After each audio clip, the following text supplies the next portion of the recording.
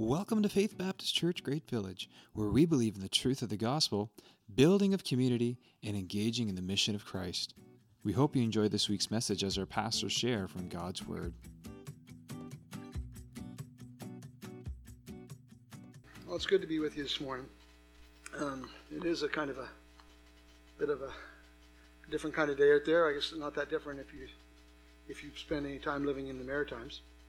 It's kind of typical maritime weather. This is the second Sunday of the year and the second storm Sunday of the year.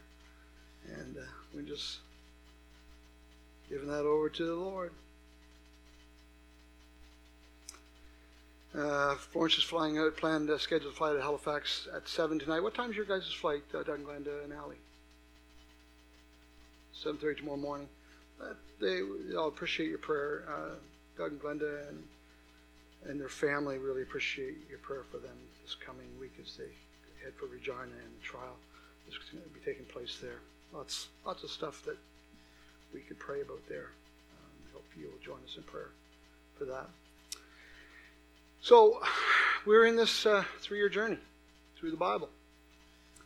And the curriculum that we're following, which is called the Gospel Project, is a curriculum that has adult studies, youth studies, and children's studies, and we're going through it together. So as a family of families, we're studying Scripture together.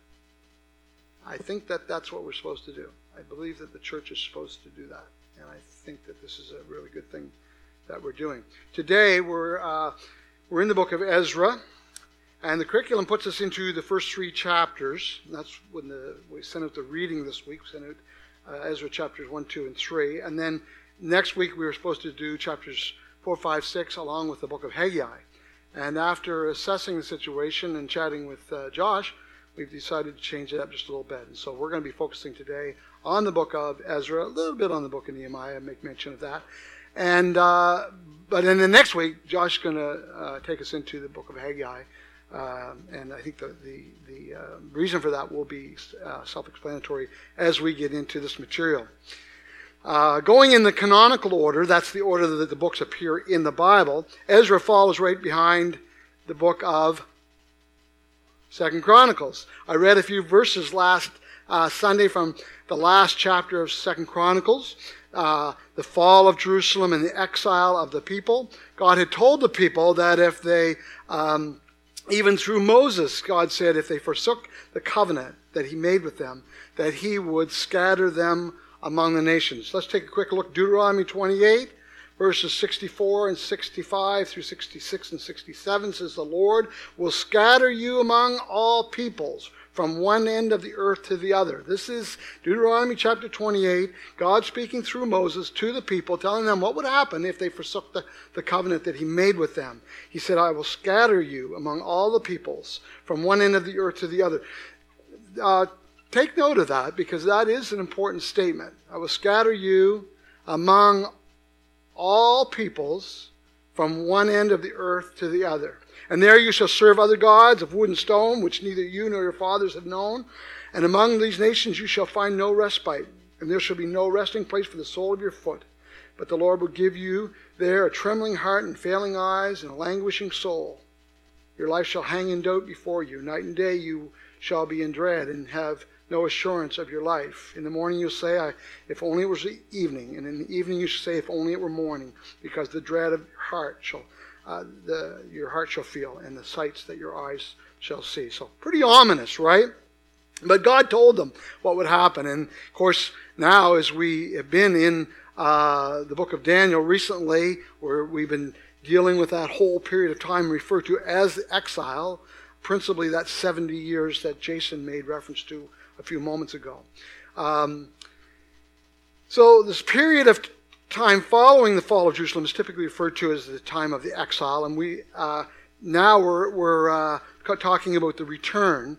And so God had also predicted, prophesied through Moses that as well. Let's take a quick look at Deuteronomy chapter 30, verses 1 through 5. It says, when all these things come upon you, the blessing and the curse. The blessing was if they obeyed, the curse was if they disobeyed. which I have set before you, and you call them to mind among all the nations. Notice that, among all the nations where the Lord your God has driven you, and return to the Lord your God, you and your children, and obey his voice in all that I command you today with all your heart and with all your soul, then the Lord your God will restore your fortunes and have mercy on you, and he will gather you again from all the peoples where the Lord your God has scattered you.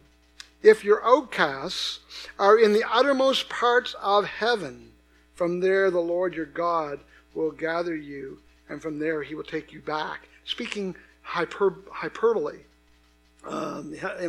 Like just, it doesn't matter where. Like, I'm going to scatter you to the ends of the earth, and no matter where you are, I will bring you back. And the Lord your God, verse 5, will bring you into the land that your fathers possessed, that you may possess it, and he will make you more prosperous and more numerous than your fathers.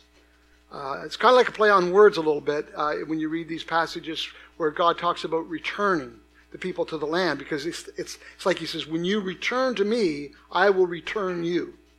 And it's that kind of idea. So it's not just about God returning the people to the land, but the people returning their hearts to God, and that's important to note as well. And then, as mentioned, Jeremiah 29, 10 and 11, not the only place in Jeremiah where we have this prophecy, but Jeremiah 29, 10 and 11 says, For thus says the Lord, when 70 years are completed for Babylon, I will visit you, and I will fulfill to you my promise and bring you back to this place. For I know the plans I have for you, declares the Lord, plans for welfare and not for evil, to give you a future and a hope. And so this message today is on the book of Ezra, but the subtitle is A Future and a Hope. Remember, too, that the promise of the return to the land, that a lot of other promises depend on this promise. God promised he would return them to the land, but a lot of other promises that God made hinge on that promise. Foremost among those promises is the promise of a Messiah king from the line of David. And the kingdom and the power and the glory and the honor of an eternal king with an eternal kingdom with justice and righteousness and peace that would be centered in Jerusalem but would flow to the ends of the earth. A future and a hope. That was their future and their hope. One example, and we'll just look at one quick example that you'd be familiar with, coming out of the Christmas season, Isaiah 9, 6 and 7, For unto us a child is born, unto us a son is given, and the government shall be upon his shoulder, and his name shall be called Wonderful Counselor, Mighty God, Everlasting Father, Prince of Peace. Of the increase of his government and of his peace there will be no end, on the throne of David and over his kingdom, to establish it and to uphold it with justice and righteousness from this time forth and forevermore. And the zeal of the Lord of hosts will do this. So you notice all the superlatives there. It's like this glory and honor and power and justice and peace and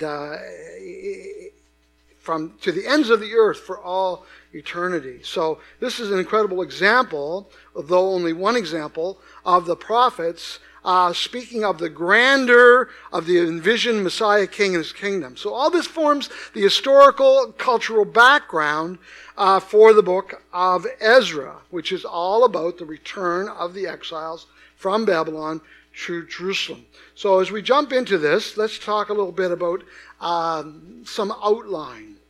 There's a few different ways we could outline this material that we're in. Ezra and Nehemiah were originally one book. In the Hebrew Bible, they are one book. It's believed that they were written by one person, and that's why it's helpful to talk about them together. And we're going to be spending a couple of weeks, 3-4 weeks time in the book of Nehemiah.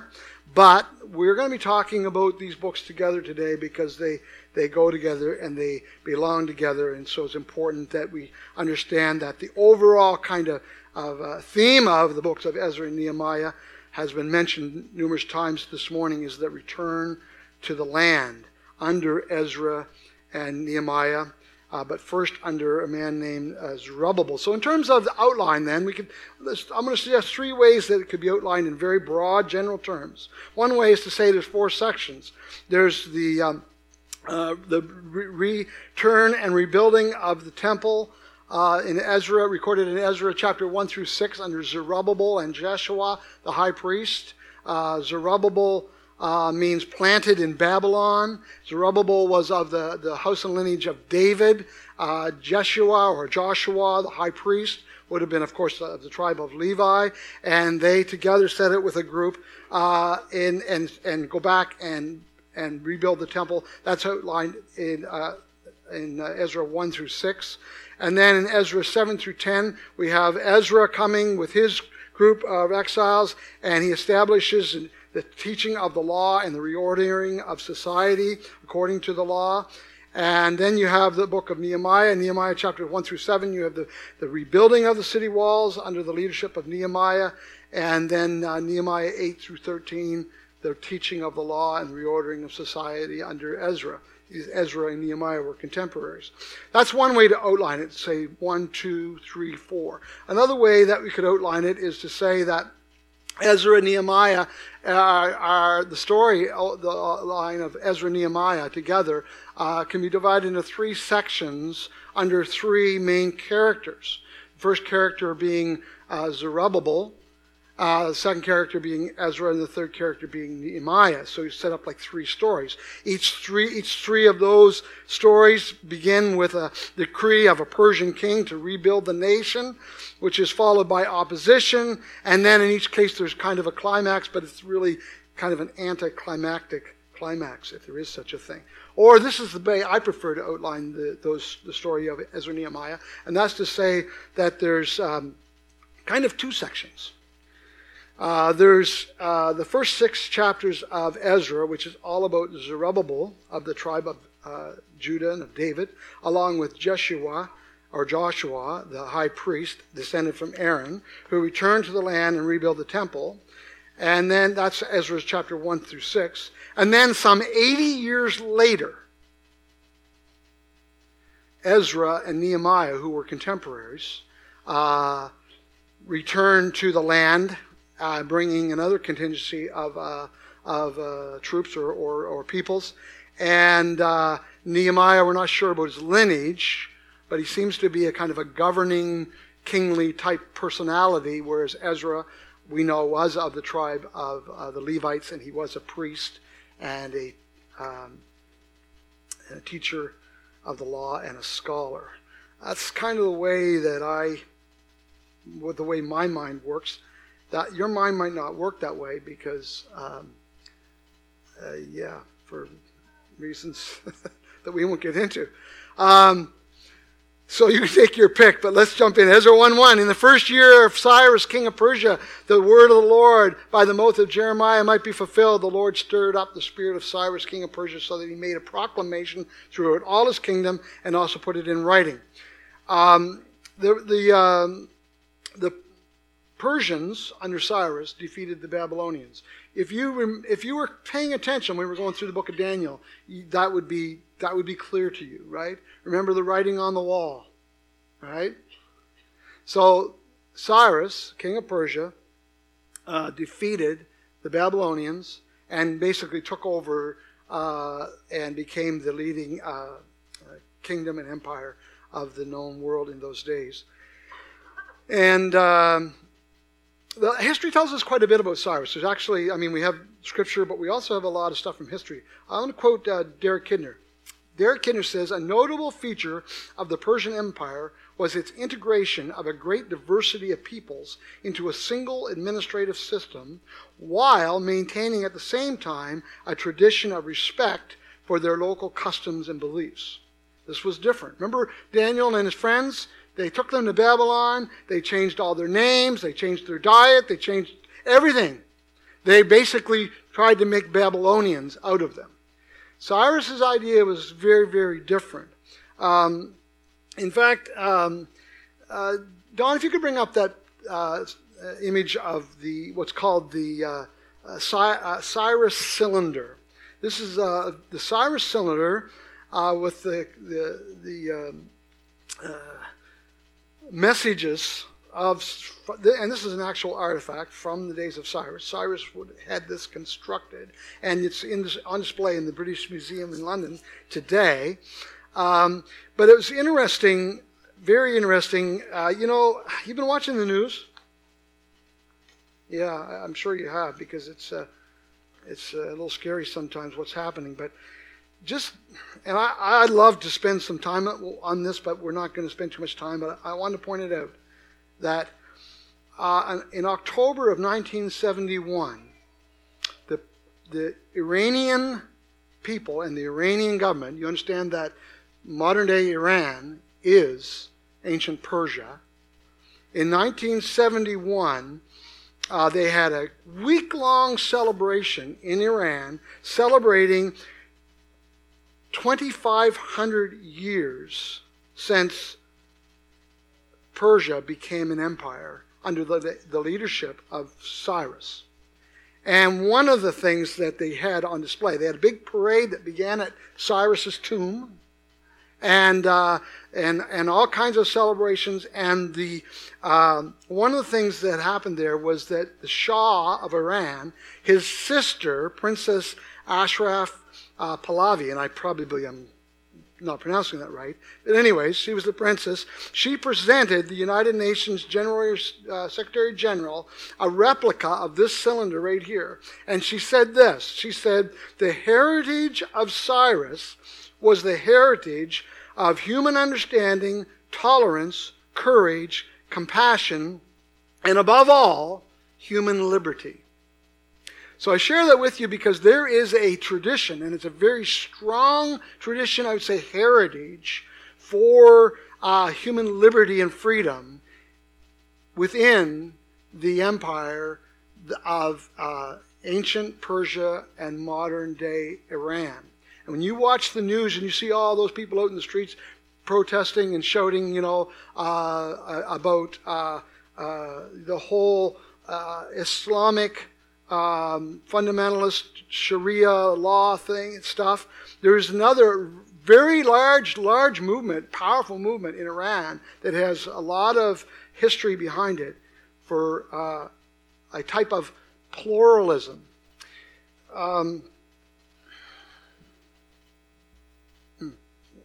I might mention that in a minute, but let's try to get back on track here.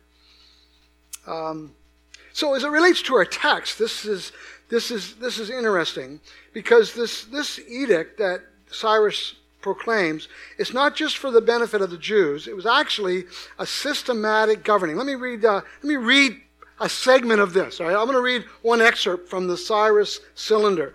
It's Cyrus speaking in first person says, I return to these sacred cities, the sanctuaries of which have been in ruins for a long time, the images which used to live therein, and established for them permanent sanctuaries.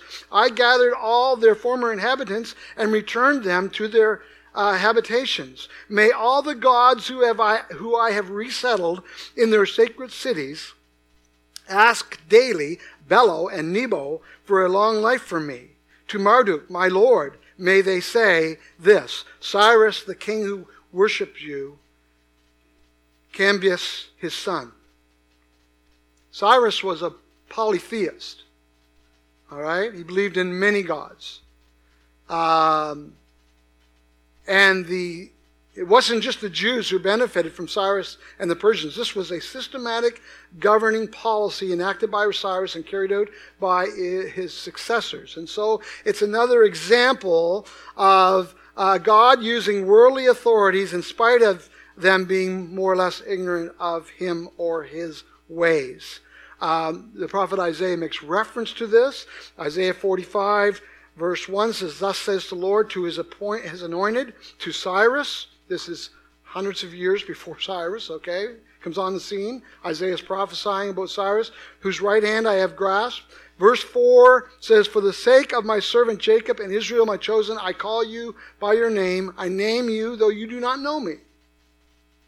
I am the Lord, and there is no other. Beside me there is no God. I equip you, though you do not know me, that people may know from the rising of the sun and from the west that there is none beside me. I am the Lord, and there is no other. Notice there, though you do not know me. God called Cyrus and used Cyrus, but not like he called and used Moses or David, or for that matter, how he calls and uses us. Cyrus was a polytheist. He was a pluralist, but God put him in place and used him to accomplish his will. Isaiah 45 verse 13, I have stirred him up in righteousness, and I will make all his ways level. He shall build my city and set my exiles free, not for a price or reward, says the Lord of hosts. So Cyrus does this. He issues the decree. He gives not only them the proclamation that they should go back and return to the land, not just the Jews, but all of the captive people. And he supplies them with financial resources, and he restores all of the temple treasures. You can read about that in Ezra chapter 1 verses 5 through 11. Chapter 2 lists all the families with their leaders by name that return under Zerubbabel. And then in the last verse of chapter 2, verse 70, it says, now the priests, the Levites, some of the people, the singers, gatekeepers, sheepkeepers, they're going to say, the gatekeepers and the temple servants lived in their towns, and all the rest of Israel in their towns. So you have the people settled back in the land. Chapter 3, they rebuild the altar. They locate, I guess, the ruins of the temple, and they rebuild the altar that would be the brazen altar, and they offer sacrifices, and they celebrate the Feast of Booths according to the worship calendar that God had given them back in the books of Exodus and Numbers and Leviticus, Deuteronomy. And the last half of chapter 3 of Ezra tells about how they begin to rebuild the temple, and they start by laying the foundation for the new temple that they were going to rebuild. And there's a very interesting statement there in chapter 3, the last few verses that we're going to pick up on again in a minute. So stay with me as we make our way through here, because this is kind of a bit of an outline, and then I just want to make a couple of extended comments about the material. Chapter 4, opposition arises, as it often does, and they frustrate the work, and opposition forms an important theme in the books of Ezra and Nehemiah. We'll be talking more about that, I'm sure, in the days and weeks ahead.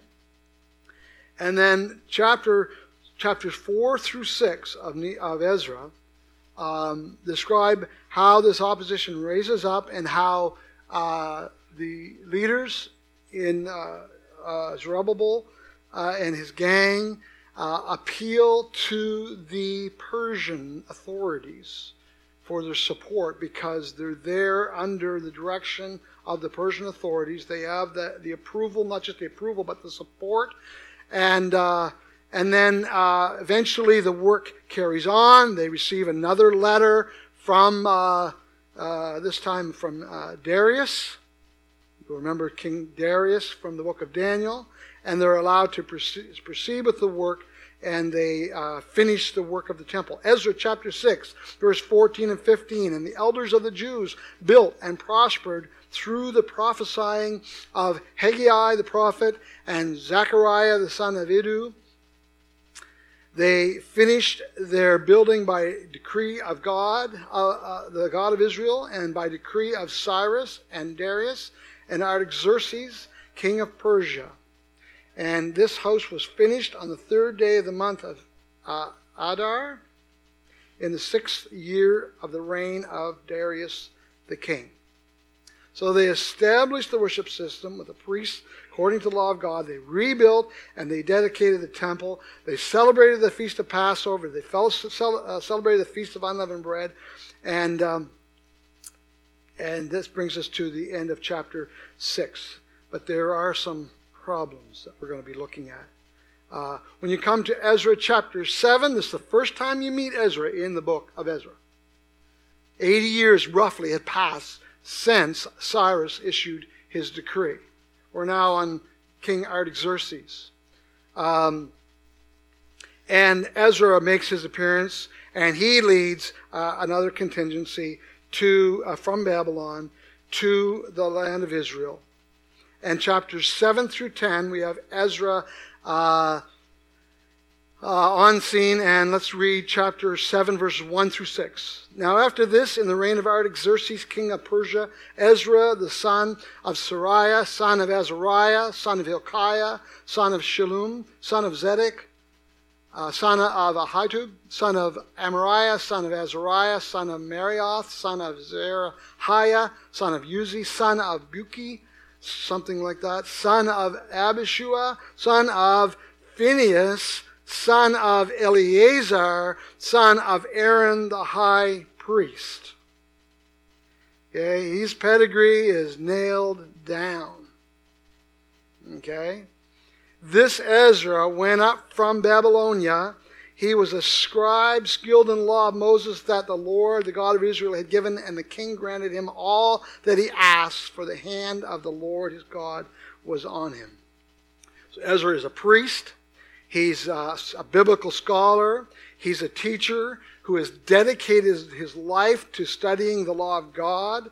Biblical commentators generally recognize Ezra as the beginning of a somewhat formalized group that would become known as the scribes. That would be important as we come into the New Testament.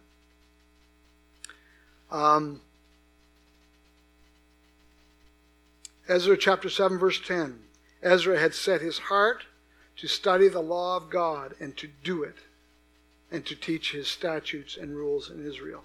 Kind of nice that they put, the commentator puts that "do it" in there, right? Study, teach, but don't forget to do, right? That would be important. So the last 4 chapters of the book of Ezra, as well as the last six chapters of the book of Nehemiah, outline a period of great proclamation, preaching and teaching of the Word of God, principally by Ezra. So preaching the Word and prayer and confession and dedication and reformation. This section of Scripture that we're in is often pointed to as one of the great biblical examples of what we have tended to call times of revival. It's heartfelt, it's sincere, it's powerful, it's led principally by Ezra and Nehemiah, and if you haven't read through it, I really hope that you will. But there are problems. And I want, in the time remaining, to talk a little bit about the problems. I'm calling them problems because I don't know what to call them. But if you read carefully through the book of Ezra and Nehemiah, you will notice some things. First of all, think about the temple. If you think back to the dedication of the original tabernacle in the wilderness, under Moses. Or if you think about the dedication of the new temple under Solomon, you'll recall how in both cases, you've read through that material within the last year and a half, and you'll recall that in both cases, God shows up in a very big way and makes it impossible for anybody to question but what God is in this, and He is here, and they had to stop the worship service because they couldn't get past the glory of God that was filling the tabernacle or filling the temple. This time, crickets. No mention whatsoever to God showing up in any way. No mention of glory, no mention of fire, no mention of smoke, no mention of anything, really. Now, you can call that an argument out of silence if you want, but I think it is significant. Now, I mentioned earlier that there was an interesting statement. Did you notice the picture that we used that we put up when the kids were getting ready to be dismissed. I know that that's not in my notes, Don, but can you resurrect that and just bring it up here? As the foundation for the new temple was being laid, the text says that there were a few people there who were really old, who remembered what we call Solomon's temple, the glory days. And the text says, well, this is what it says, and you can read it there. It's the last 4 or 5 verses in chapter 3. But what it says is, it says that the people, when they laid the foundation for the new temple, all the people began to shout and praise God, go, yay! Except for those 3 guys in the front. And they were weeping.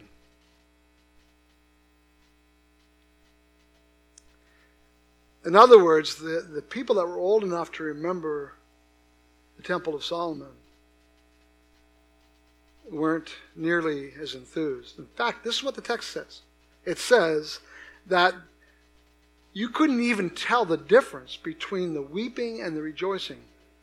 And I suspect that there was only a few people who were actually old enough to have seen that other temple. I mean, we're talking like 70 years, right?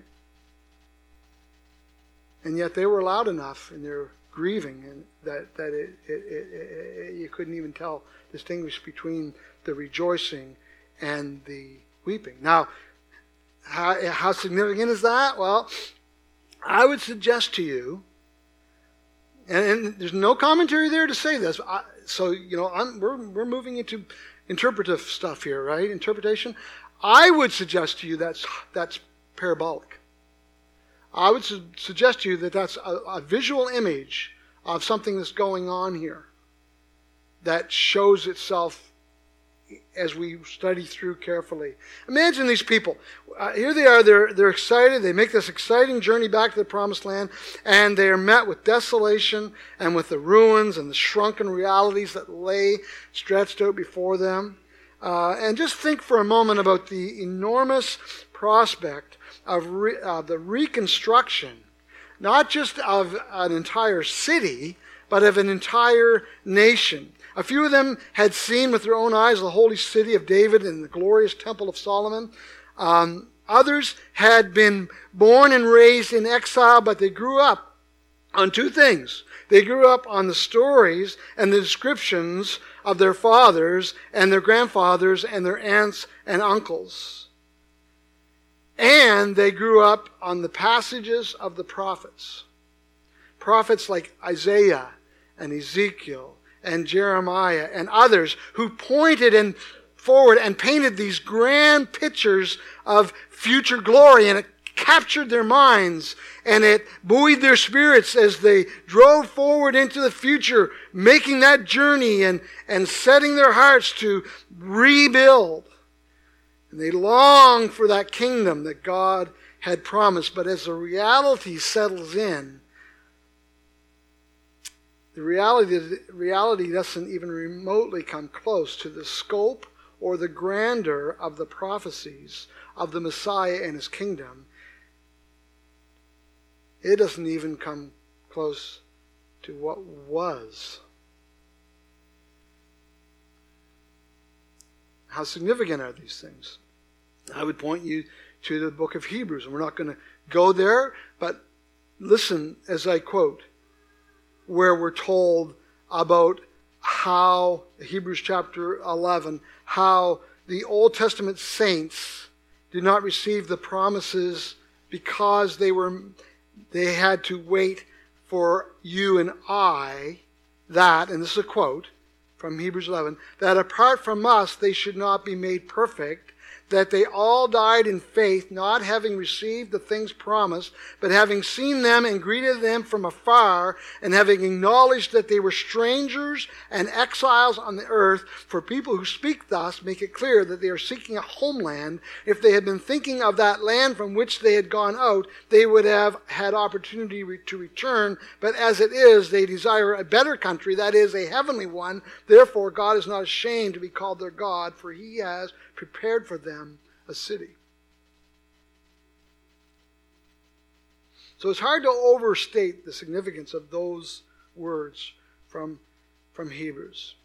And I don't want to get into the book of Nehemiah too much today, but I will say this, that as we approach the book of Nehemiah, there is sort of a parabolic situation in the book of Nehemiah too. We'll be talking, I'm sure we're going to talk about it, how Nehemiah, how they were instructed them to have a sword in one hand and a trowel in the other, kind of thing, working and fighting, and think that becomes almost a parable for life in this world as well. Then you have Nehemiah's focus on the wall of protection. Zechariah the prophet, a contemporary of Zerubbabel and Jeshua. Remember that? He talked about Jerusalem being an unwalled city. The nations would come. It's just some thoughts there. One of the most striking recognitions of what we're talking about comes from the lips of Ezra himself. Check this out. Ezra chapter 9, verses 7 and 8. Now I'm going to try to slow my sense of timing down a little bit here. I feel compelled by the lack of time this morning to do everything that I'd like to do this morning, but I have to fight that so that at least I'm talking slow enough so you can even understand what I'm saying. Ezra chapter 9, verses 7 to 8. This is part of Ezra's confession prayer. From the days of our fathers to this day we have been in great guilt. And for our iniquities we, our kings and our priests, have been given into the hand of the kings of the lands, to the sword, to captivity, to plundering, and to utter shame, as it is today. But now, for a brief moment, favor has been shown by the Lord our God to leave us as a remnant and to give us a secure hold within this holy place. And then listen to this last statement. That our God may brighten our eyes and grant us a little reviving in our slavery. It doesn't sound a whole lot like this big, grand kingdom, eternal peace flowing like a river to the ends of the earth, government being established on his shoulders forever and ever, does it? Nehemiah chapter 9, verse 36 says, Behold, we are slaves this day in the land that you gave our fathers to enjoy its fruit and its good gifts. Behold, we are slaves. They were back in the land, but they're a conquered people. That's why the term province is used throughout the book of Ezra to refer to the land as a province of Persia. That became a province of Greece. That became a province of Rome. Remember Pontius Pilate and Herod? Those characters in the New Testament? Right? I think you get it, and I think you get the idea. I hope you get the idea. So that's one problem, as it were, here. And another one I think that's just as important, it's related to the first one, that I'm going to have to just touch on, that I feel it's important to touch on, is the problem I point out has to do with the grandeur or the scale or the scope of the promises of God. This one has more to do with the nature and the purposes or intentions of God. And what I'm going to say to you at this point on could be considered a little bit controversial, I guess, maybe, when it comes to interpreting the book of Ezra and Nehemiah, and it relates to the reforms that they made. Most conservative biblical scholars and Bible teachers laud the revival led by Ezra and Nehemiah, and I do believe that the revival was sincere. I believe it was heartfelt. I believe it was real. I believe it was centered around the teaching of the Word of God, but I also believe it was also misdirected. This is where we're getting into some interpretive stuff here.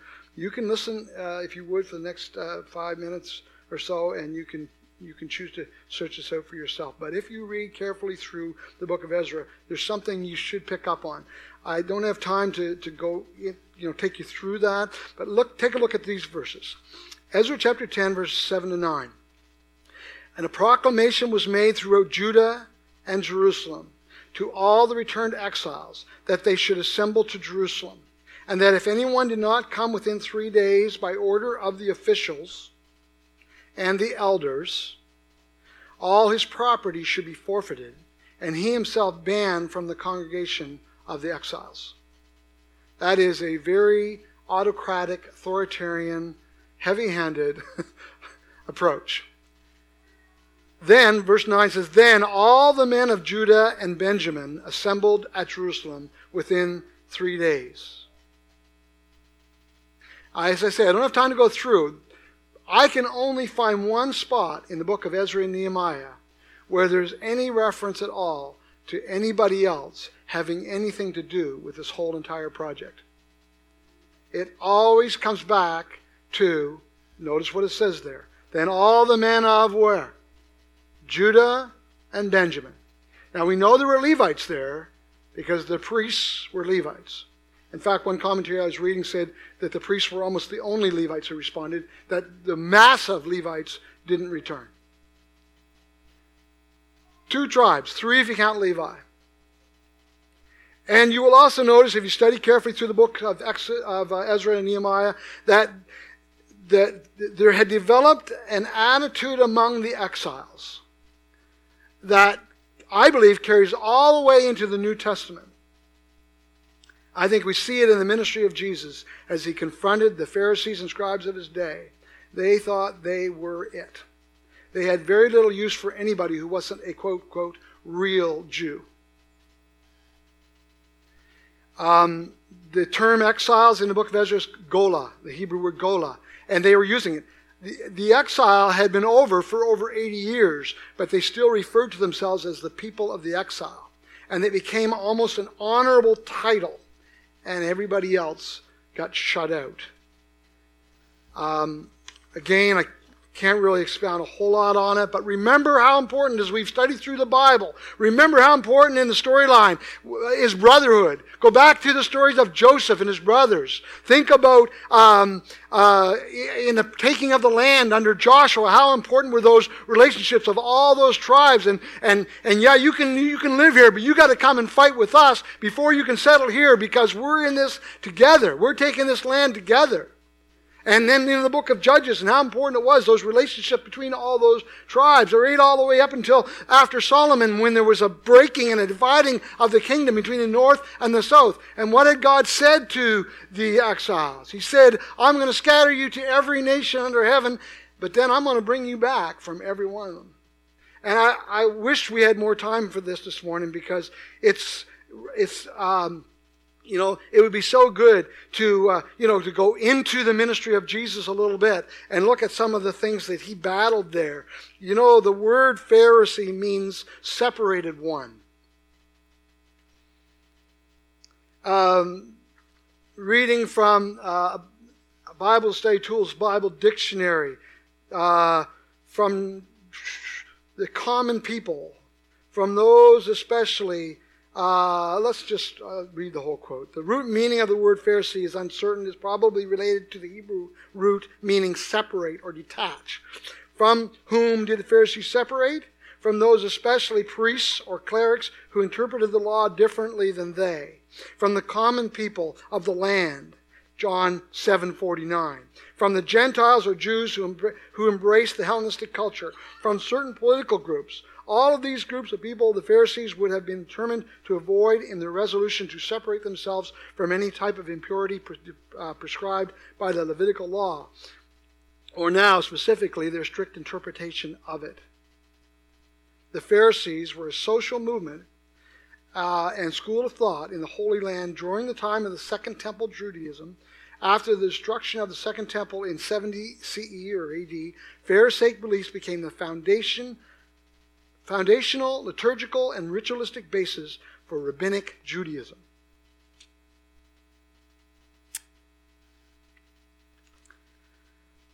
I'm basically out of time. We're basically out of time. The books of Ezra and Nehemiah end very similarly. Basically, there's pressure applied by the authorities on Ezra, and they have this large assembly of men from Judah and Benjamin. And they start this process of authorizing and prosecuting all of those who had married foreign wives. And they make it a law that all of those marriages, that those women be divorced and those children be sent away. And they do it under the auspices of the directions and interpretations, their interpretations of the law or the Torah. And if I can find the passage, because I'm skipping notes here, how's it read? Just please bear with me. There's a reference in Ezra 9 about being a holy race. Ezra 9, 1 and 2. It's not the passage I'm looking for. I'm looking for the passage where it talks about... Okay, Ezra chapter 10, verse 14. Let our officials stand at his act for the whole assembly. There's a problem. There's a problem with authority here in these passages. That bleeds into the New Testament with the Pharisees and scribes and the chief priests and so on. Then it goes on to say that we need to do this until this is Ezra 10:14. We need to do this until the fierce wrath of God over this matter is turned away from us. Problems with that, there's a few problems with that. One is there's absolutely no reference whatsoever to God being angry about the situation here. None. Now again, you can say that's an argument out of silence, but I think the silence speaks pretty loud. There's no commentary here about this. The only commentary comes in the book of Malachi. Malachi is a contemporary of Ezra and Nehemiah. When I say there's no commentary on this in the books of Ezra and Nehemiah, what I'm saying is this. We like to make heroes out of our biblical characters. We like to make heroes out of people like Moses and David and Ezra and Nehemiah. And we struggle when our heroes fail us, when they make mistakes, when they do things. And please understand, just because something happens in Scripture, just because something is done in Scripture, does not mean it's right or that God approves of it. That's where we're dependent upon the commentary. That's why we can't just read through the Gospels, for example, and just do everything that we see somebody doing there without going to the epistles to help have the apostles help us interpret and apply correctly what it says in the narrative. That's a really important interpretive principle, by the way, because narrative includes everything, good and bad and indifferent. And the only commentary that I can find on this comes from Malachi, where God says, I hate divorce. That's a commentary. We could go on to talk about this whole idea of this exclusivism that shuts out anybody from any other nation or ethnic group or anybody that we think is just not quite ready to live their life exactly the way we live our lives. And we can go into the New Testament and compare that to what we see in the ministry of Jesus and the opposition that Jesus faced as he confronted that Pharisaical attitude. And we could go on from there to hear the words of Jesus where he said, I will build my church, and you will be witnesses for me in Jerusalem, in Judea, in Samaria, and to the ends of the earth. And we could go through the book of Acts where we see over and over again where God is bringing in the nations and bringing in the people. And it's not an us for and no more type of attitude that rules the day. Because not only is this picture in Ezra and Nehemiah a shrunken vision of the grandeur and the glory of the kingdom, it also misrepresents the very nature of the kingdom and the heart of God for the peoples of the world. All the way back to Genesis chapter 12, where God says to Abraham, and through you will all the nations of the earth be blessed. It's not building walls to keep people out. It's bringing people in, inviting people in. Now, there is a New Testament biblical sense that we are called to separate ourselves. But it's not from people. We're supposed to be separated from sin. Jesus said you'll be in the world, but not of the world. So, I throw a lot of that at you today in hopes that you'll wrestle with it and you will study it. The book of Ezra and Nehemiah chronicled the return of the exiles to the land and the reviving of the hopes and the dreams of the people. The king and the kingdom God promised will come upon the earth, but it will not come yet, and it will not come easy, and it will not come without a fight, and it will not come as it is expected to come, because God is doing a new thing. What is that new thing? Jesus called it his church. And he said, I will build my church. And Jesus battled the popular theology of exclusivism in his day that had galvanized the separatist spirit of Judaism that you see permeating the gospel accounts.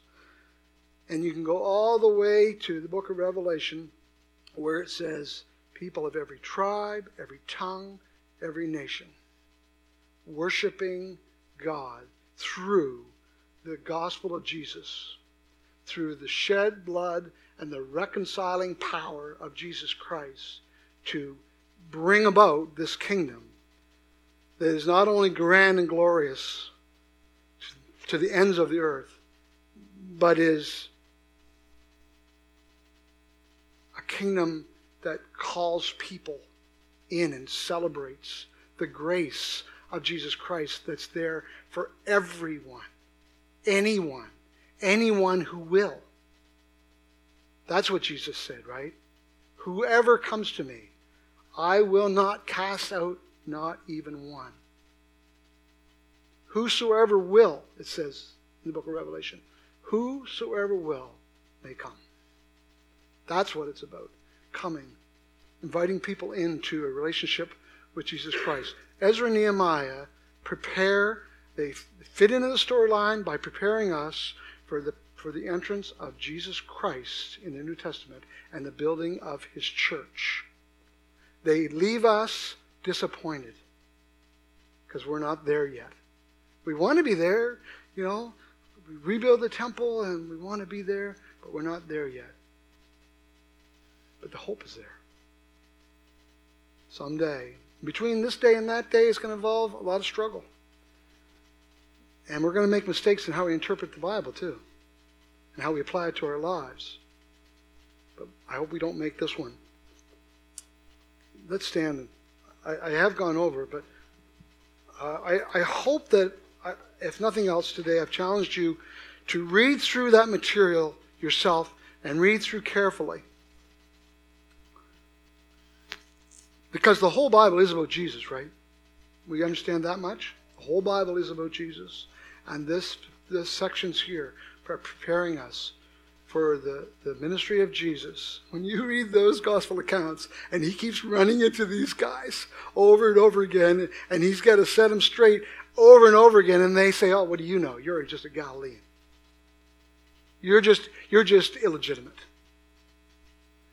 Whose authority are you operating under anyway? Jesus said, I will build my church. And he is. And he will. And you and I get to be part of that. Anyways, 7 minutes after 12. Let's eat soup.